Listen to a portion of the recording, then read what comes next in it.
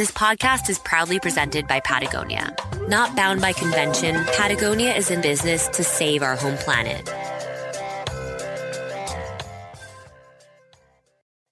This podcast is sponsored by Deuter, one of the leading backpack brands that will help you hit the trails with confidence and comfort, but most importantly, your snacks. Deuter has a history of first ascents and alpine routes. Their head of product development even climbed Everest once, in jeans. Hashtag not fake news. Founded in 1898, Deuter believes in fit, comfort, and ventilation, so you can focus on way cooler things like puppies, pocket bacon, and getting sendy, whether at the crag or in the alpine. Today we're going to talk about Allez. Allez means come on, in a way, or to encourage. Okay, we are done with the simple and normal uses of Allez. Now let's cut to the chase. Allez Outdoor personal care products are made by climbers for those who love the outdoors. Their rich and repairing ingredients for their skincare collection are inspired by desert landscapes, and their simple and recyclable packaging makes them eco-sustainable. Allez commits to protecting the open spaces that we love by partnering with the Access Fund and 1% for the Planet. That's Allez Outdoor, A-L-L-E-Z. Allez Outdoor, made by climbers for those who love the outdoors.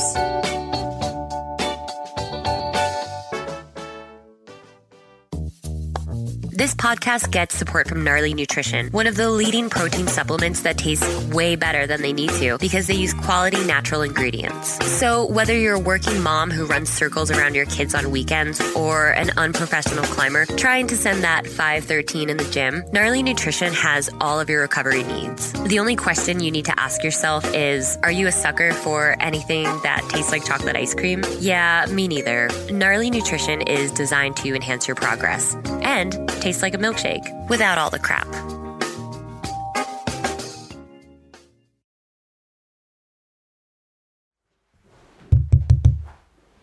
Am I close enough? The idea that there are only two genders is called a gender binary because binary means having two parts, male and female. But our anatomy doesn't determine gender identity, and neither does the gender binary. In reality, gender isn't set in stone, and it's much more like a spectrum. Some people have fluctuating gender identities, and others don't. Transgender is often used as an umbrella term for identities that fall outside of the male-female dichotomy, but none of this is new. Non-binary people aren't confused about their gender identity or being quirky to follow a trend. If anything, non-binary people have been recognized for millennia by societies all around the world. And I know it gets a little confusing. Unfortunately, this is a concept that many people still misunderstand. The definition's pretty broad because being non-binary means different things to different people. That's to say, there's no one way to be non-binary. And the best way to understand is to educate ourselves and to listen to non-binary people's stories. This is one climber's story, and it's hard to sum up in just a few sentences, not just Laura's identity, but the human being that they are, the impact that they're having on our community in a meaningful way, and how it's growing because of it, just by simply existing.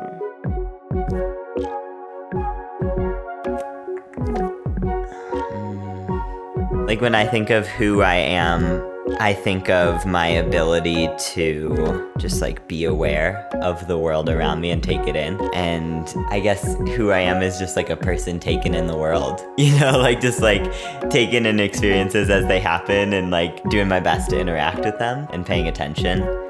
Those are things that are like core parts of my identity, is just like the ability to be here, like interacting with the world around me.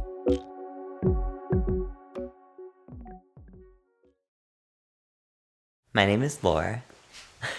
I use they, them pronouns. I'm a climber and I coach mental training, and I guess the best way to describe what I do is I take these really big picture, hard to understand concepts about mental training and write curriculum that makes them feel tangible and approachable and experiential so that people can learn to approach mental training as a skill and something that they can incorporate into their lives. right now in life, I'm focusing a lot on my personal climbing. That's been a really important part of self-care for me. And I'm in grad school and studying adventure-based counseling. And so I'm really making a lot of connections between adventure sports and trauma therapy and the healing process and how we can use the resources that people already have for resiliency and empowerment to help them heal from really big things in their life.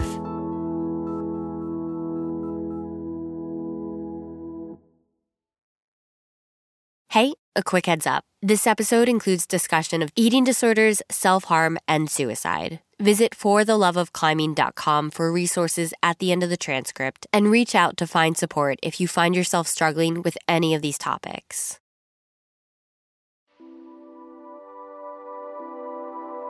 You're listening to For the Love of Climbing podcast. This is not a climbing podcast. Well, sorta. This is a funny, sad, and somewhat uncomfortable podcast about choosing vulnerability and talking openly about our pain. This podcast is sponsored by Dirtbag Climbers. Here's the show.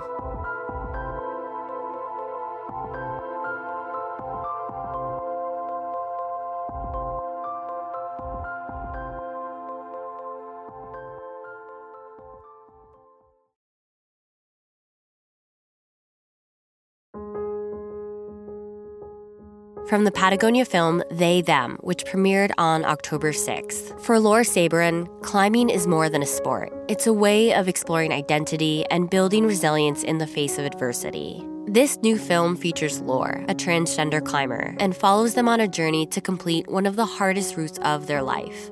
They Them is streaming on the Patagonia YouTube channel. While we've done our absolute best to explore these topics conscientiously, please remember that both the film and this episode are told through the lens of a single person's experience. This is part one of a two-part story. I grew up outside of Detroit, Michigan, and I wasn't really a city kid, but my parents had a lot of ties to the city. They grew up there and lived there until we were born, me and my sister Claire, and they lived there during the race riots and were really involved in the community in the city. So it was really important to them that we had ties to Detroit as a city as well.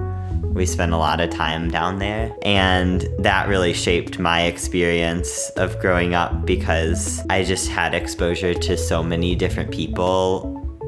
Detroit has a lot of culture that's maybe really different from other cities. There's obviously a lot of poverty and crime there, but there's also a lot of resilience there.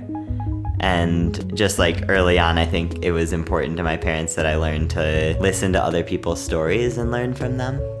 And I was held by a really big community from a really young age and had a really diverse understanding of what it could mean to be a person because I had a lot of different influences around me.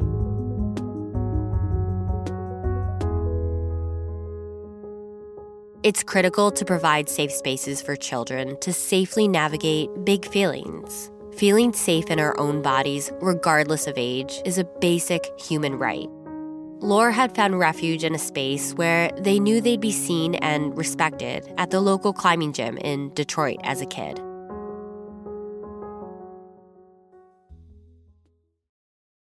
I first started climbing when I was 12, and I spent a lot of time around multi-generational groups. And so climbing was super natural for me. Like when I started hanging out at the gym, I would just convince whoever I could convince to drive me there, like my older sibling or like whoever, and I would just want to spend hours there. And I would climb, but I would also just hang out, and I got to know all of the people in the climbing community really quickly.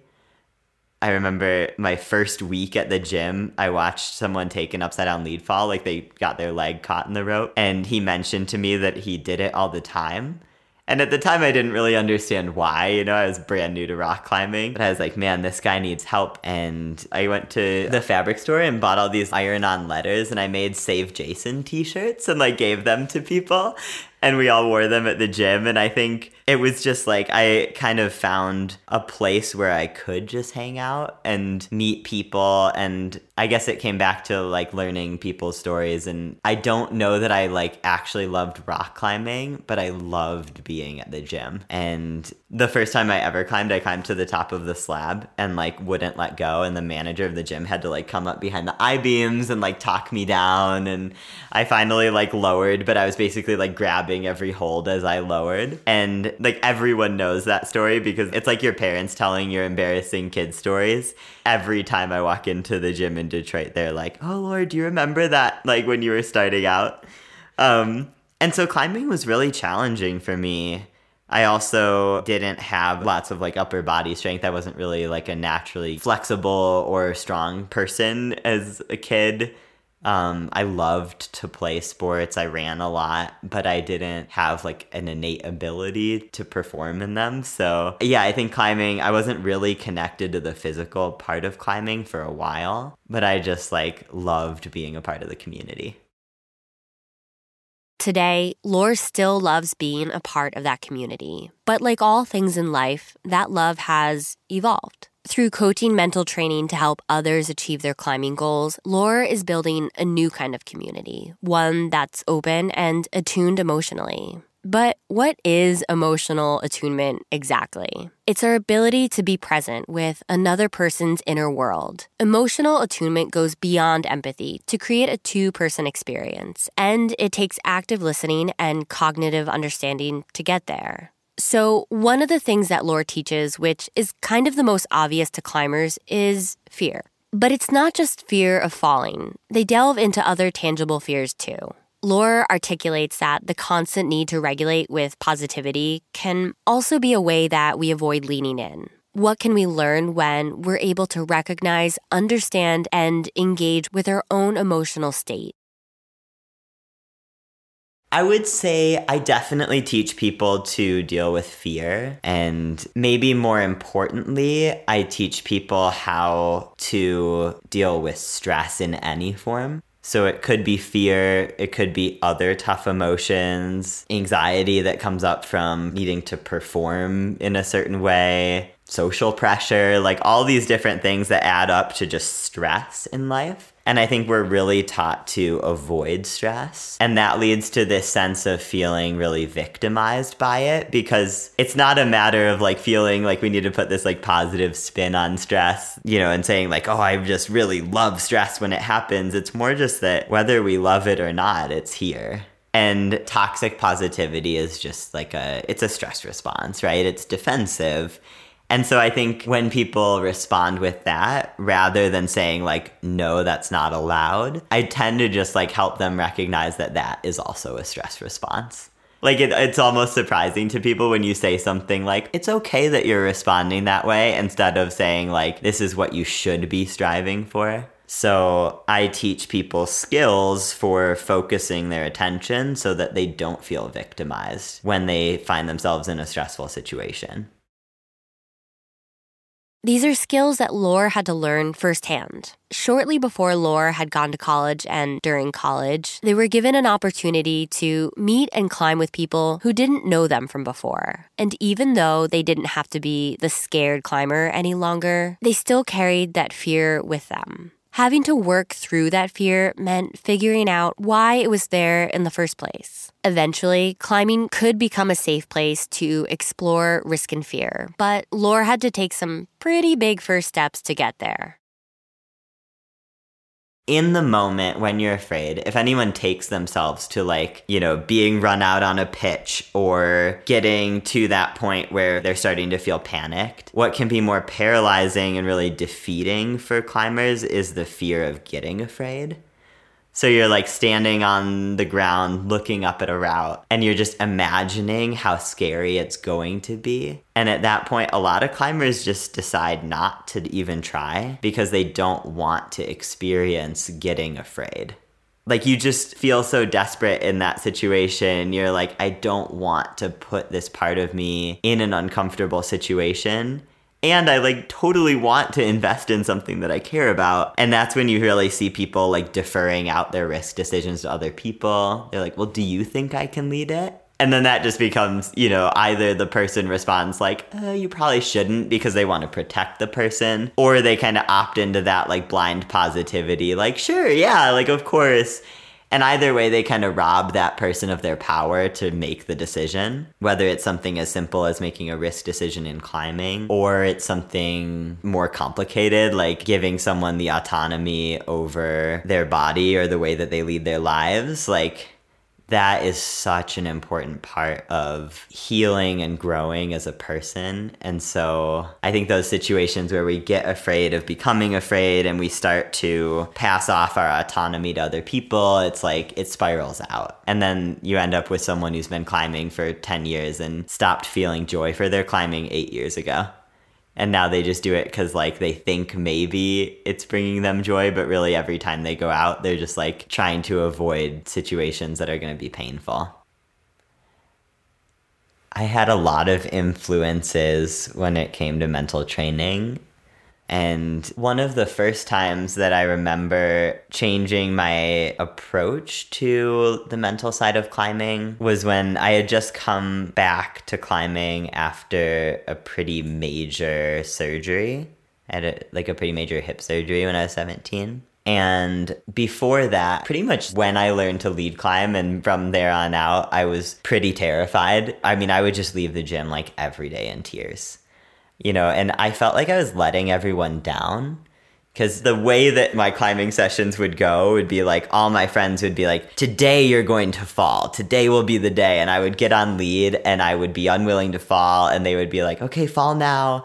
And it felt to me like that rhyme that people say when you're a little kid. And, I grew up in Michigan, so we'd go to lakes that were freezing cold. And you'd be standing there and, like, there was this little rhyme and at the end of it, and it'd be like, and now Laura goes under. And you'd stand there and be like, I don't want to dunk my head in cold water. And there was so much buildup. And that was how my lead climbing was. It was just every day. It was like, Laura's going to take a fall today. And then I wouldn't fall. And then I would leave feeling like I had just let everyone down. And I really, I was a kid that wanted to achieve things and also really wanted to be loved. And to an extent, falling had become a measure of love. And it was getting in the way of me being, loved and appreciated and validated by the people that I wanted to care for me. So then it was interesting. I came back from this surgery. Was that, had been doing a lot of self-exploration, got up on the lead wall and just kind of had a really similar experience of getting up there and being totally unwilling to commit. And I had a friend, I came down and he was like, aren't you tired? Aren't you tired of having that experience? And he didn't say it in a judgmental way. He was really naming the exhaustion that I felt of not being able to even find joy in this activity that was kind of my one place that I had at that point. And I remember just kind of slumping against the lead wall and being like, yeah, I am really tired.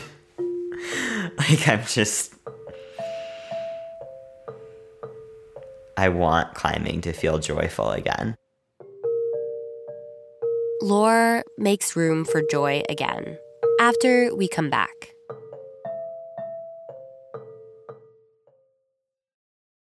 Hey, we want to take a quick moment to emphasize that we really love therapy. If you're listening to this podcast, then you know that we take mental health awareness pretty seriously. And if the last few years have taught us anything at all, it's the importance of taking care of ourselves. So, on the regular, canceling weekend plans to stay at home and be an introvert ball is okay. Disappearing to get your life together and resurfacing in a foreign country with a new name 10 years later, also okay. It's called self-care. Therapy is also self-care, even though it's hard and will make you work for it, and you're gonna feel really uncomfortable and pay someone for that discomfort. It's there for you. Good therapy agitates. Good therapy is hard. This podcast works with BetterHelp to connect you to licensed therapists. Go to betterhelp.com/climbing to sign up and receive 10% off your first month. It helps support the show, and more importantly, it helps support you.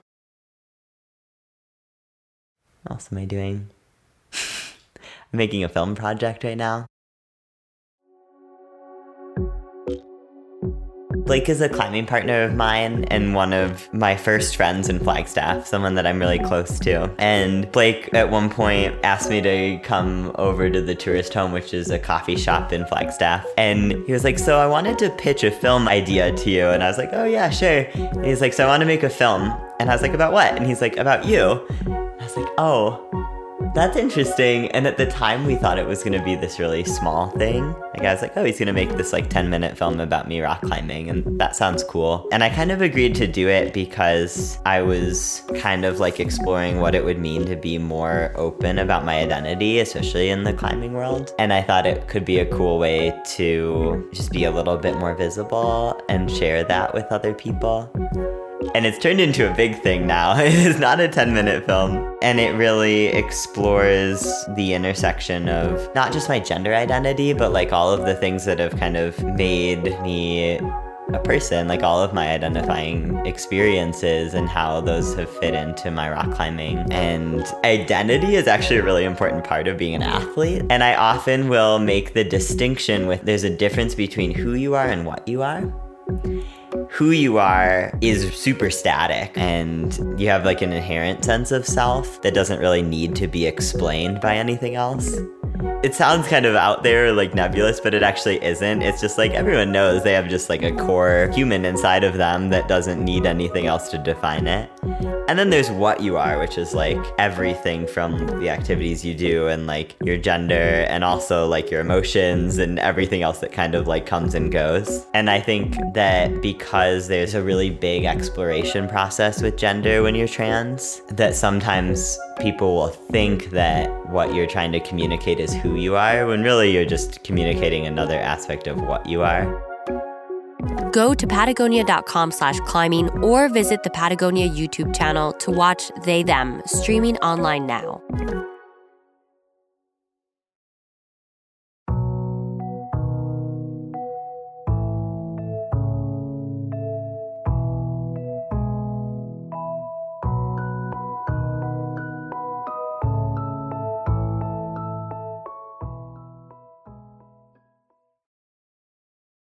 I think that when we get older, we start to learn that being wrong often leads to negative consequences. So instead, we focus a lot on being right. Because of this conditioning, we become less and less curious about the world around us, the world we're living in. We rely on facts and left logical brain functions. And our right brain functions, our creativity and our imagination, slowly recede.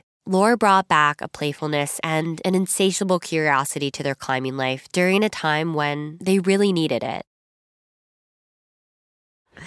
Yeah, I mean, and that starts with climbing, right? Like when we were talking about like, I mean, it doesn't start with climbing for everyone, but like when I talk about being playful and curious, like when I say like, oh, the consequences are lower, it's like, what if fear of falling and what if the mental game of climbing was something that was playful and curious instead of something that caused us to be like shameful and feel like we were doing it wrong and feeling like we just hadn't figured out what all the other non-broken people had figured out about rock climbing.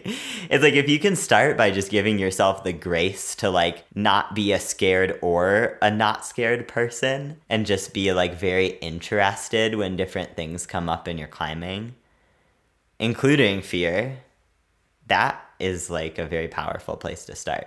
Like instead of sitting there and just being totally defeated when you've like asked for a take because you quote unquote like gave up on a sequence. I hear people say that all the time. They're like, I'm really like upset with myself because I didn't really try. And it's like, well, the mental limitation is real too. It's not like that means that you just aren't a great person or you didn't care. There's a reason that some mental limitation came up. And so being able to ask why and like be curious and redirect your attention to like, what's really going on here? And how can I engage with this in a healthier way? It makes it so that mental training doesn't feel like such a scary thing to engage with. And then that teaches you, like once you start to be aware and ask questions in one part of your life, you start to be aware and ask questions in all the parts of your life. And I remember just that day, like taking some falls below the quick draw and seeing, oh, I can do this, and having fun with it. And taking that with me was really powerful. And it kind of let me have fun in my rock climbing again. And it was at a time when there weren't a lot of places that I had to feel fun. Like life felt really heavy.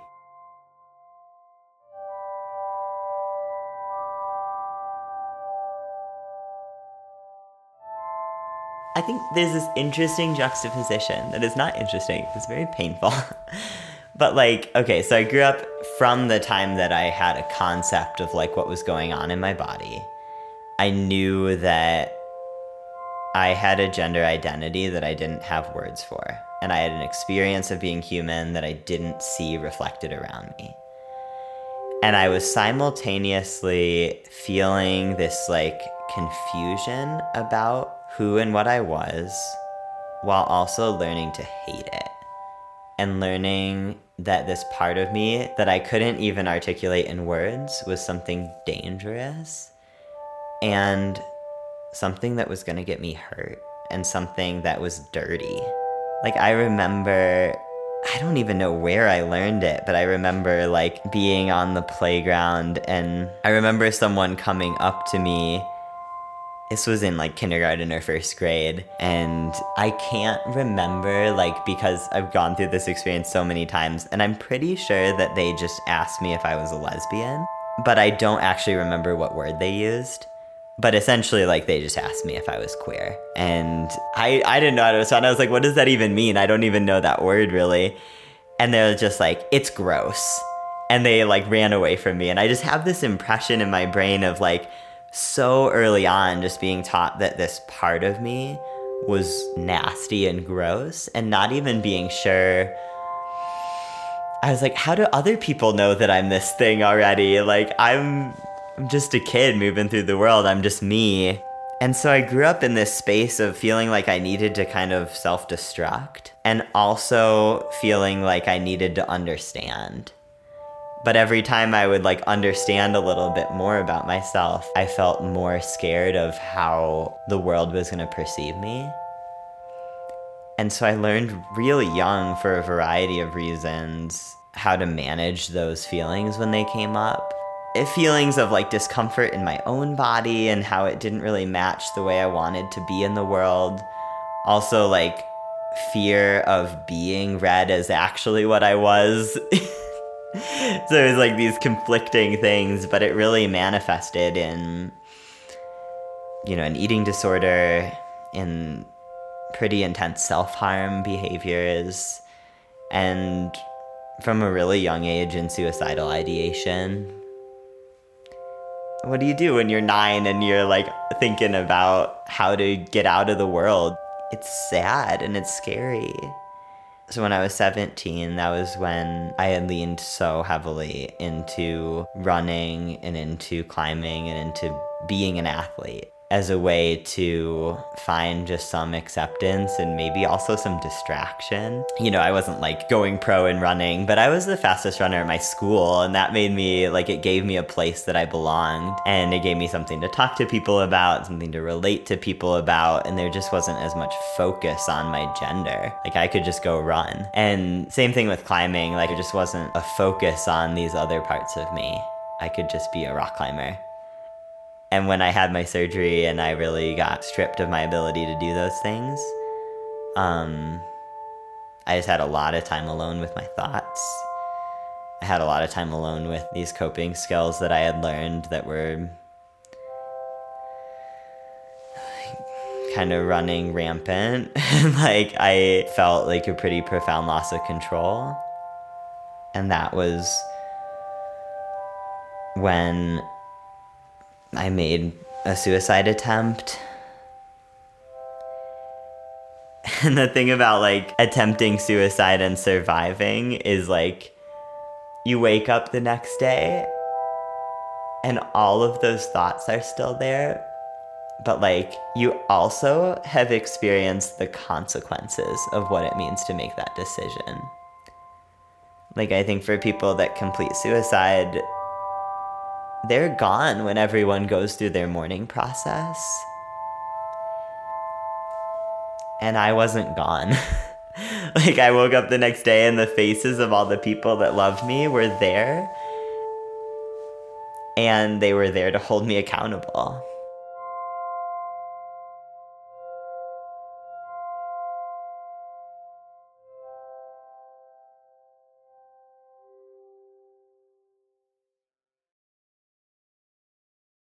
So, suicidal ideation refers to wanting to take your own life or thinking about suicide, but there are actually two different kinds. Passive ideation is characterized by thinking about dying or a desire to be dead, without any intent to act on these thoughts. Active suicidal ideation is when someone has thoughts of suicide or self-harm and has developed an actual plan to carry it out. Suicidal ideation is a broad term used to describe a range of contemplations with death and suicide, and there's no consistently, universally accepted definition. Ideations present themselves in a waxing and waning sort of manner, so the magnitude and characteristics vary in duration and intensity. We'd like to mention that even though passive suicidal ideation doesn't necessarily mean that you're going to follow through with a plan, there's still evidence that even fleeting thoughts can be a risk factor, and therapeutic intervention is recommended.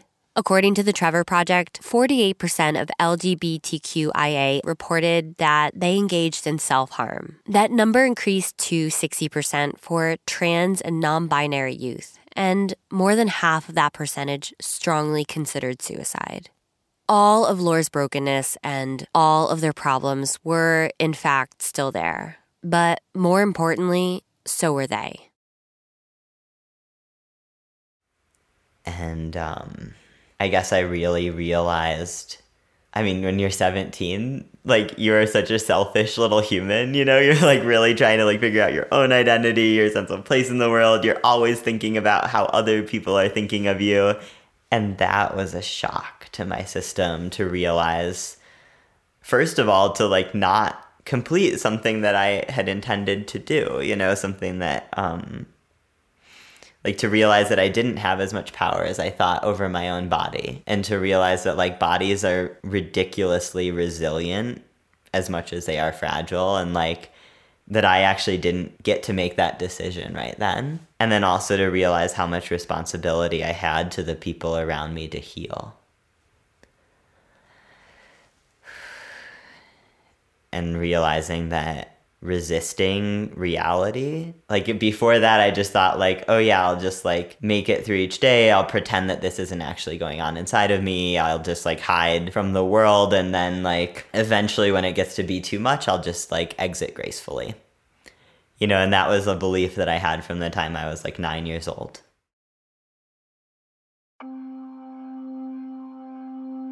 And that was, like, when I kind of woke up that day after my suicide attempt, I realized that, like, that wasn't going to be how I lived my life. That, like, actually it was a responsibility to all of the people that had held me up for so long to, like, take over that and, like, start holding myself up and start realizing that it just wasn't a choice.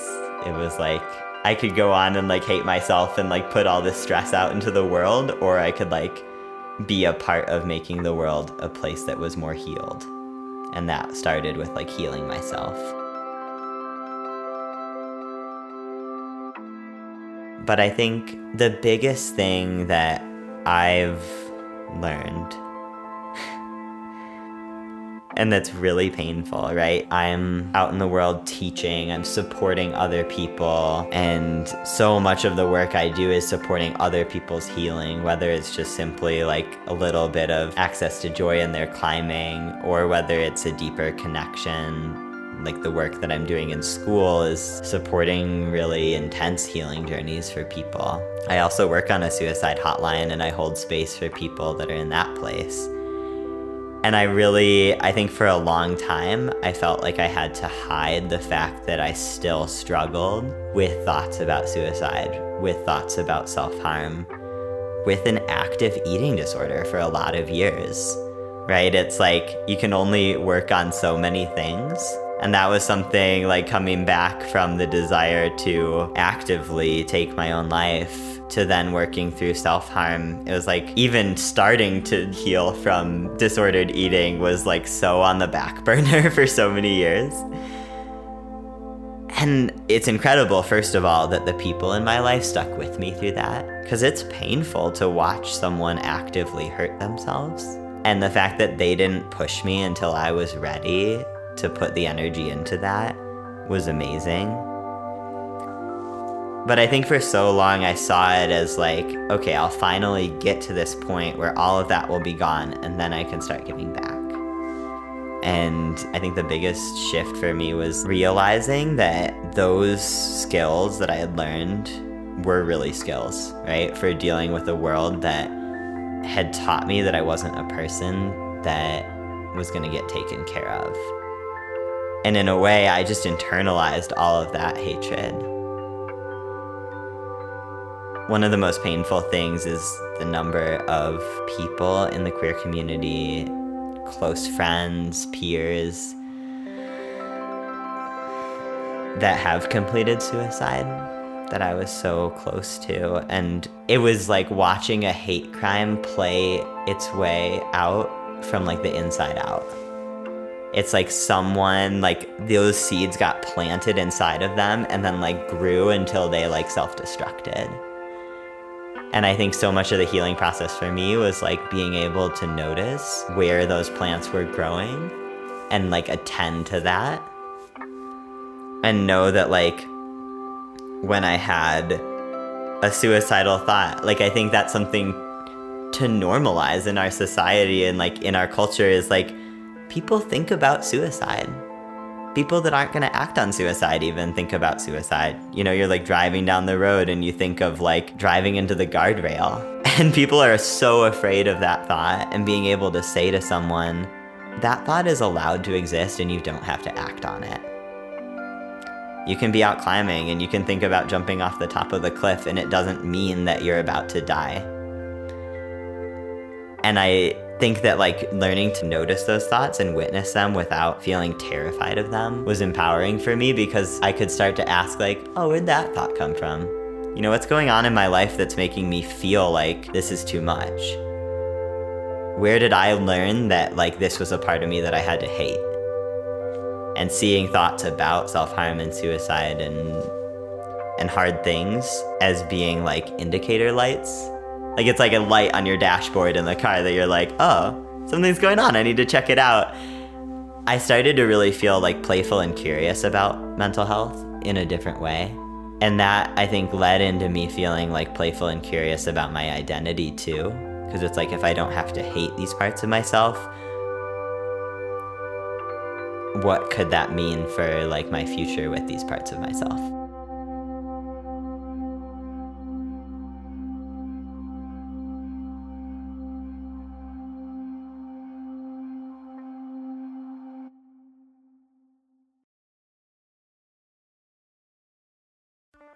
Even though I still have no idea what I'm doing, things are happening. And if you'd like to help out and support us, check out patreon.com, where you can sponsor us for as little as 1 cup of Bodega coffee. It really helps keep this podcast going. And for the record, we love Bodega coffee. Special shout out to Peter Darmy, because he makes this thing sound good.